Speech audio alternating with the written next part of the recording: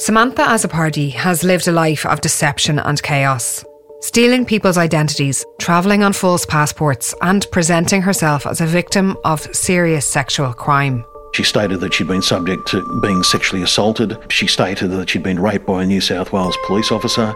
She's conjured up some fantastical stories. She claimed to be illiterate, but also said that she knew multiple languages, including English, French, Danish, German, and even Icelandic. And professionals have tried to understand what might be going on for her. Perhaps she was trying to relive her childhood for some reason. But has anyone heard what the real Samantha has to say? What she might really want to tell us? She's said almost nothing to the police and media, and she's elusive. But for whatever reason, now Samantha wants to talk. I'm listening to you completely. Just because I'm not opening or replying to you doesn't mean what you have to say is not important or valued.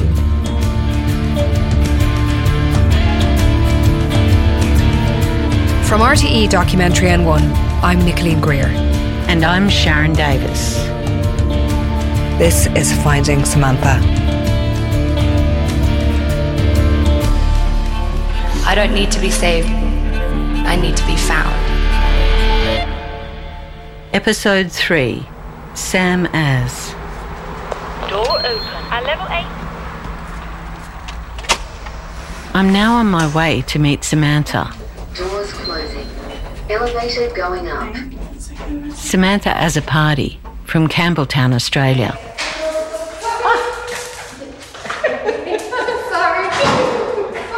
A very boisterous and welcoming dog. Yes. Samantha. Correct, Samantha. Nice to meet you. Samantha Azzopardi. Correct. One of them. Yes, here we are with Samantha Azzopardi, or as she says herself, one of them. Would you like some water? Oh, I love a glass of water. When you search for Samantha Azzopardi online, it's not that uncommon a name. And amazingly, this Samantha Azzopardi is also from Campbelltown, where Samantha, the GPO girl, went to high school. And she was born at around the same time. So just on spec, I got in touch and asked her if she'd ever been confused with the fraudster. And did she have a story to tell? It's a classic case of identity theft.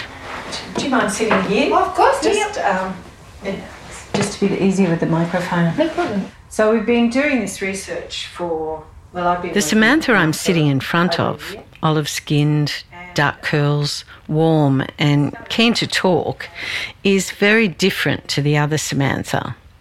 But since 2015, media reports have consistently confused this woman's identity with the con artist. Most frustrating one for me is the high school. Media has reported that Samantha Azzopardi went to Mount Annan High School. But she didn't. This Samantha did. Articles that reference the other Samantha Azzopardi attending Mount Annan High School. That is the high school I attended. And I know for a fact that she did not attend that one because we were the foundation year. This has caused her a great deal of frustration.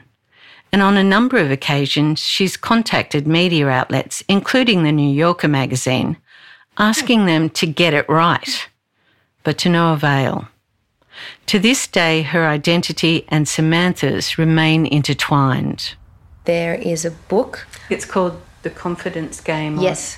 Within that book, that is where it's referenced. So I contacted that publishing house and I didn't really get anywhere with that. I don't even believe I got a response. I don't know where this started, but obviously it came up in one place and now it's just been sort of, the ripple effect has occurred and everyone seems to be citing that.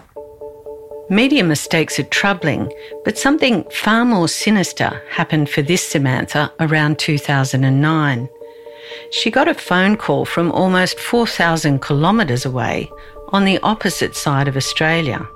Someone had called me and they said that they were a youth worker from Western Australia, and at that time felt like a spam call before spam calls were quite big. She asked me for my name and then asked if I was in Western Australia, asked me a few other questions around that, and then she told me that there was a girl and she was potentially using my identity or my name She didn't give me too much else, but she did just tell me just be careful, and left it at that. Now, when you say you felt like it was kind of a spam call, what made you think that it was, spam or somebody, having you on?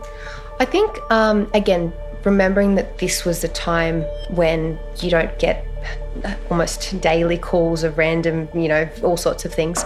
So at that age, to receive a call like that and for someone to call you out of the blue, and then to say someone could potentially be using your identity, it was just a very bizarre call. And at that point, I just brushed it off and said, yeah, cool, thank you. Looking back on that phone call with what we now know, we think, but can't be 100% certain, that this could have been the fraudster Samantha, searching for information she might later use. Would you, at that time, have had any social media profiles? Yep, I would have.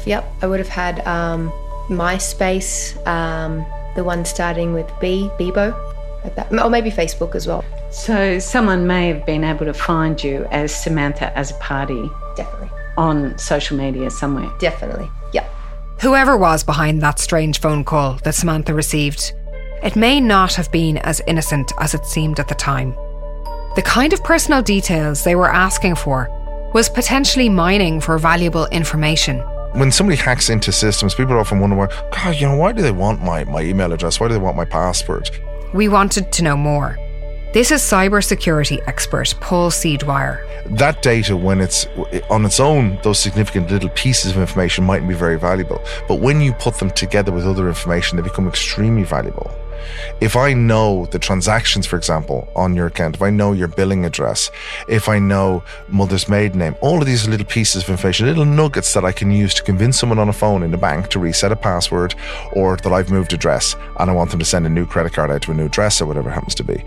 That's how the Samanthas of this world operate. They're confidence tricksters. That's what they do. They trick you into confiding in them as well. And that's what she does. And then, for Samantha Azzopardi from Campbelltown, the Samantha who had received that strange call, 2 years later, in about 2011, there was more confusion regarding her personal data. So this phone call from a so-called youth worker is then followed up a couple of years later. There's another connection with Western Australia. I had to call Medicare, which is the Australian healthcare system. I was trying to do something, but I couldn't get into the account, and I needed to verify this information. And with a lot of back and forth, the Medicare representative had said that my address had changed, and that was the problem. I was giving my address, and it wasn't verified. And then they pretty much advised me that it was a Western Australia-based address, which again made no sense at that point. I didn't connect them really at the time.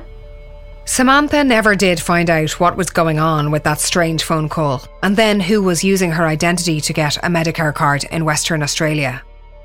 And it could just be a coincidence that it was the same year that 23-year-old Samantha Azzopardi had just moved to Perth, Western Australia, after her time in the Christian community in the Blue Mountains we heard about in the last episode.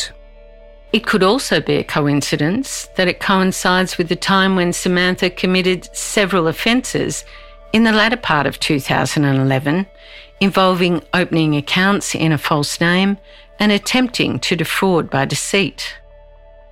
Just to clarify, that's Samantha Azzopardi, also known as Lindsay Coughlin, also known as Georgia McAuliffe, also known as Dakota Johnson, and now also known in Western Australia as Emily Shiberis. If you want, you can go on Facebook and look up Emily Shiberis, self-described as a gymnast ready to compete. On her Facebook page it says, Emily grew up in Geraldton, Western Australia, until the age of 7, then moved to Moscow, Russia, to study gymnastics at the School of Gymnastics Leninsk-Kuznetsky. This new identity, Emily, was about to make a huge impact on one Australian family's life. She appears like a very real, successful person, backed up by real people. She has 3,400 followers. There are photos of Emily. She's a slim young woman with blonde hair. But in all the photos, you can never see her face properly. She's in the middle of a cartwheel or a pose where her hair is in front of her face. So what Samantha was doing in creating the persona Emily Shiberis is exactly what professional fraudsters do in an online world where you can be anyone. It's all there. Photos of the Institute. Yes, there is such a place, and it's produced 4 Olympians. Photos of gymnasts in flight, followers, comments, you name it. Which comments are real and which are fake? Are they all fake? We will probably never know. But Emily is, in fact, Samantha. What was Samantha up to now? Well, quite a lot, actually. Samantha spent much of 2011 and 2012 in Western Australia, trying out the identity she was creating, telling some tall tales, and running into trouble with the police and the courts. Former police prosecutor Kevin Harrison was working in a Perth, Western Australia court when Samantha's file was handed to him. It was back in March 2012. He's speaking with Sharon. I was given the paperwork, and when I read the paperwork in relation to the facts involving Samantha, I was extremely intrigued when her name was called and she entered into the dock. She had the usual finger in the mouth, which I've seen her display in photographs and that. She had no expression. She was expressionless. She was silent. Her defence lawyer spoke for her. And when I looked at her, I thought, is this person in the right court or should this person be in the children's court? She looked so very young. Did she have any eye contact with either you or the magistrate or anyone else in the court? No, she didn't. She didn't even look at her solicitor. She just sort of looked and she moved her head slightly at times to look around. She just sort of looked around aimlessly but didn't direct her attention to anyone in particular. She never spoke at all. What intrigued me was that I dealt with fraudsters before and people committing these type of offences where you could obviously see that there was a pot of gold at the end of the line or that they'd achieved some financial gain. But I was trying to determine what the gain was that Samantha had in mind. What was she hoping to achieve? I mean, this was a woman that was 10 years older than the person she was portraying to be, going back, wanting to go back to school. I mean, most kids, you can't get them to go to school, let alone go back twice. What was she actually in front of the court for? What offences had she committed? Opening false bank accounts, false birth certificates. I mean, she had so many aliases prior to this offending, and she just continued to open bank accounts. I think there was 3 charges of opening bank accounts in false names, Medicare cards, those type of things. The original offence was in relation to the adoption process that the people in Western Australia were adopting her. It sounds incredible, I know. It was just like what happened in the Blue Mountains a few months earlier in New South Wales, except more extreme. Samantha had so convinced her victims that they wanted her to become part of the family. She'd become very close to their daughter, Hope. They believed Samantha, who they knew as Emily, was a teenage gymnast with a tragic past. We wanted to get a sense of how Samantha uses the online otherworld, where boundaries between fact and fiction are so blurred, to achieve her aims. Here's cybersecurity expert Paul C. Dwyer again. Samantha's MO, if you like, her modus operandi, is no different from the tools and techniques that other sophisticated organised criminals may use. Criminals go where people go. Where do people go these days? They go onto social networks. So that has become a feeding ground for lots of different kinds of criminality. And that can range from anything from scams to sextortion to selling fake goods. How easy is it to set up a fake profile? It's as easy as just registering and clicking and pretending you're a certain age, making up a name. We see this with the likes of Twitter, we see this on Facebook, we see this on pretty much all of the social networks that are out there. But at the end of the day, they don't really take a duty of care, in my opinion, in relation to preventing fake profiles. And hence it's very easy for somebody like Samantha to be able to create fake profiles. When you look at the profiles, they can be confusing. They look real because they have lots of friends and followers. they'll use supporting profiles. So they'll create a profile called Mary, and Mary is supported by Susan, Tom, Dick, Harry, Paul, Fred, and these are all other fake profiles that they'll use. The techniques that she's employing are exactly the same as online cyber criminals and the darkest kind of online cyber criminals. Those who would be involved in things like romance scams, and those that would be involved in being predators to children. Those people who want to build up rapport, build up trust, build up confidence, and be able to get people to trust in them, ultimately their mark. And then they will hit their mark. And we have that challenge in life of existing in the real physical world where there's laws, social norms, and consequences to when you do things wrong. But that doesn't exist in the cyber world. But parts of the story Samantha concocted for Emily, the Russian gymnast in Perth, are quite dark. She claimed that while she was in France, her father had murdered her mother and her twin sister before taking his own life. Emily had discovered their bodies. Dead men tell no tales, right? But there's more. Incredibly, Emily had said a US judge, an expert in adoptions, had been looking after her. In the end, her story begins to fall apart when the family in Perth want to enrol her in high school. But the school authorities raise questions about her birth certificate. That's how, in 2012, Samantha Azzopardi, aged 24, posing as a 15-year-old, faces court in Perth. When she came into the dock, a lot of people came into the court to view the proceedings. So there was obviously a lot of interested parties in her appearance. I don't know where they were all from, I never ever found out, but they looked like they were from other, perhaps government agencies concerned in relation to her behaviour. I mean, the first thought process was, is Samm operating by herself? Why would she do this? What is she hoping to gain from this? The potential adoption was by a family. I think she'd told the people that she was a Russian gymnast, she'd been in Russia. I mean, there was all this sort of thing. Was there someone else behind her? The magistrate in Samantha's trial concluded that there wasn't anyone else behind her actions. Samantha was examined by a psychiatrist, and at the end of the trial, the magistrate addressed Samantha. The psychiatrist believes, based on his testing, that it's really a bit of an act and you just say and do what you think will achieve the best outcome for you on the day you happen to be saying it.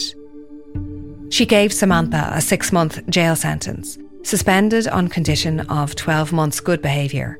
But she also told her that at some point you are going to have to come clean with what the issues are for you and deal with them honestly. Otherwise, you will continue to appear in courts. That was 2012. We're going to fast forward all the way to 2022 for a few minutes. We've spent a lot of time looking for Samantha Azzopardi, trying to unravel the truth. In episode 2, you heard how Sharon met Samantha outside a courthouse in Sydney last year, but Samantha didn't want to talk. She was very nervous, her voice was shaking, her hands were shaking a bit. She also said that she was happy for it to go ahead without her voice in the podcast. I asked her 10 months later, Samantha has just been released from prison for yet another conviction for pretending to be a child sex victim. And Sharon is looking through her Facebook. I just wanted to tell you about something strange that happened today. I was scrolling through my Facebook notifications page. It's December 2022. And I came across a notification that was made about 14 hours ago by someone called Samm, who liked a comment that I'd made. Samantha Azzopardi has no shortage of online presence. It's just that it's never usually in her own name. Lindsay Coughlin, Emily Shabiras, Aneka Decker, Chloe Azzopardi, Maya Maleka, Ali Sheenan, Eleanor Harris, Harper Azzopardi, Dakota Johnson, Aurora Hepburn. In fact, she's created hundreds of fake Facebook profiles in the lifespan of her career as a fraudster and an identity thief. So we know Samantha spends a lot of time online, but it's never usually possible to conclusively find her. And now here is someone called Samm popping up online, and interacting with the journalist, Sharon, that she knows wants to speak with her.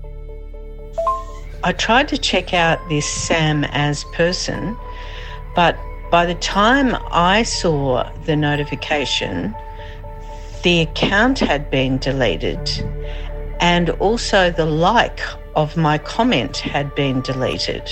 And just like that, she's gone again. So I was unable to follow where it might have come from. Is it possible that Samantha is playing games with me? Is it possible that Samantha is trying to contact me? I don't really know, but I kind of have no idea how to go about contacting her if that's what she's trying to do. If Samantha is reaching out, what is it that she is trying to say?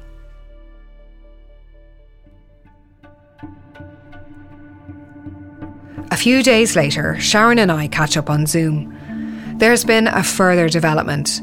The Samm as Facebook profile is back. Of course, we can't be 100% sure that it really is Samantha, but looking at the page, we believe it is Samantha that is running this. It's the 23rd of December. It's 2 nights before Christmas in Sydney. This has kind of, intervened in all of that.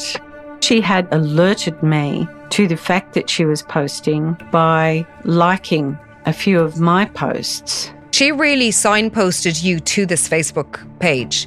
She's effectively saying, "Hey Sharon, come on over here and take a look at this." She was alerting me to the fact that she was back on Facebook. There's no doubt about that by doing that. I think she alerted some of her victims as well. This included one family who had tried to expose her. Samantha's response was to post one of their personal videos with some nasty comments. It looked like a form of payback. It's one of the main reasons we believe this page really is run by Samantha as a party. Because, of course, in this world of fake Facebook profiles, anything is possible. I'm just trying to find it. Oh, this page is really strange. It's like she's sending messages to a whole bunch of us. She says things like cinema, radio, news. We've used an actor to voice the words on this Facebook page. Cinema, radio, news are a school of inattention. People without seeing listen in without hearing. I've also tried to contact Samantha tonight on that page. I've direct messaged her saying, "I'd like to speak to you. Would you like to chat?" She actually started to reply to me and she wrote, "Are you okay?" And then she deleted it. And then I wrote, "I'm okay. How are you?" And she didn't reply, although she looked like she was going to reply a number of times. And then I sent another message about talking to me and telling your story. Are you interested in doing that? And she hasn't responded. Samantha started posting on her new Facebook page most days. There were positivity messages and posts about being kind and not judging people. Labelling and stereotyping mean that snap judgments are being made about people. Don't judge a book by its cover, but at the end of the day, be gentle. Guys, let's be compassionate towards one another. This is real. Life is real. What is Samantha trying to say with all of this? All we can do is try to interpret it. From what I've seen and read about Samantha and her background, she's never really communicated with anyone as Samantha as a party. She normally assumes another identity to deal with people, so that's actually a real change. It's really significant. It costs nothing to smile, nod, make eye contact, or have a conversation with a homeless person to acknowledge their existence. Sometimes you don't need to open your wallet to make the world a better place. Just your heart. There's a real irony in these posts. They're about empathy, kindness, and yes, real life. Yet over the years, her victims would say what happened to them was the exact opposite of these values. But there's another aspect to the messages as well. Someone who appears to be struggling to cope with their difficult situation. Whether this is real or not, we just don't know. The feeling when you have been stuck on a deserted island for the last 5 weeks and you need to get back to shore as soon as possible. But you can't because the lifeboat that was meant for you has been attacked by sharks. There's a post about a man who was cleared for wrongful arrest after being hounded by the media. From that moment on, the old man was in the spotlight, with the media fortuitously on hand when police searched his property. Bit by bit. And then a video which talks about the role of the media in relation to reporting of mental health issues. The media is not shy about painting a very specific scenario when it comes to certain crimes. Mental illness leads to violence, and those who are violent have mental illness. And that's flat out wrong. Is Samantha saying that she has been unfairly treated in the courts and the media? As 2023 began, she posted a video, which was originally posted by someone on TikTok, and clearly referred to the year just past. It's been a really tough year. A lot of silent battles. A lot of moments of uncertainty. Wondering how will I overcome all of this. But as the year comes to a close, I hope the one thing that you take with you is that you didn't quit. You chose yourself. You picked yourself up again. You don't quit, you pick yourself up again. It's a message of resilience from Samantha, a will to keep going, a sign that there's far more complexity to her than what's previously been on display. But for over a decade, her life has taken a familiar pattern. Claiming to be younger, claiming to be abused in some way, claiming to be somebody else. Can that pattern be broken or changed? When you look at the timeline of Samantha, she spends more time inhabiting the characters she invents than she spends being herself. If we go back to where we left her in 2013, she's 24 and has travelled back across the country to the city of Melbourne. She's looking for housing and calling herself Ellie Sheehan. In a story and life where nothing should surprise us, she's wearing a school uniform and she says she's 16. And of course, she's been sex trafficked, or so she says. Then she becomes Zoe Wilson and slips across the border to a youth refuge in New South Wales, telling welfare workers she's lived in Germany, Russia, Mexico and Cairo. The other thing Samantha was doing in the summer of 2013 was applying for a passport in the name of Georgia McAuliffe and fraudulently organising a credit card for her trip to Ireland in the same name. We tend to think of passports and driving licences as infallible documents, but they're not really. And once you get one, they are very powerful. Here's Paul C. Dwyer again. These days, that's quite straightforward for somebody to do. I believe Samantha probably has those skills herself in relation to forgery, understanding where the loopholes are within the bureaucracy system within Australia and so on. Because that's a skill set and a confidence level of doing those things. Nobody needs to be a technical genius or a master forger. And it's so easy to get fake documents all the way up to passports. And believe it or not, the process might start with something completely innocuous, like a dog licence. They'll use that then maybe to obtain another piece of, if you like, government type paperwork. And they're upselling their way along with the overall target of getting something that's irrefutable, like a passport or a driving licence. Without giving people the instructions on how to do this, it's pretty straightforward, hop from one piece to the next piece to the next piece. And once you can convince somebody in authority to hand you over something, and that's often done with the human confidence trickster techniques to convince them, say, well, I've just lost that document, or here it is and it was in the washing machine, whatever it happens to be, and get something reissued out to that person, change a photograph on it or change an address on it. They're in the game, they have it, they've won. And so in September of 2013, Samantha Azzopardi, travelling as Georgia McAuliffe, was on her way to becoming Dublin's GPO girl. It's that brazenness and the cojones to do that kind of stuff as well is what gets Samantha through on a day-to-day basis.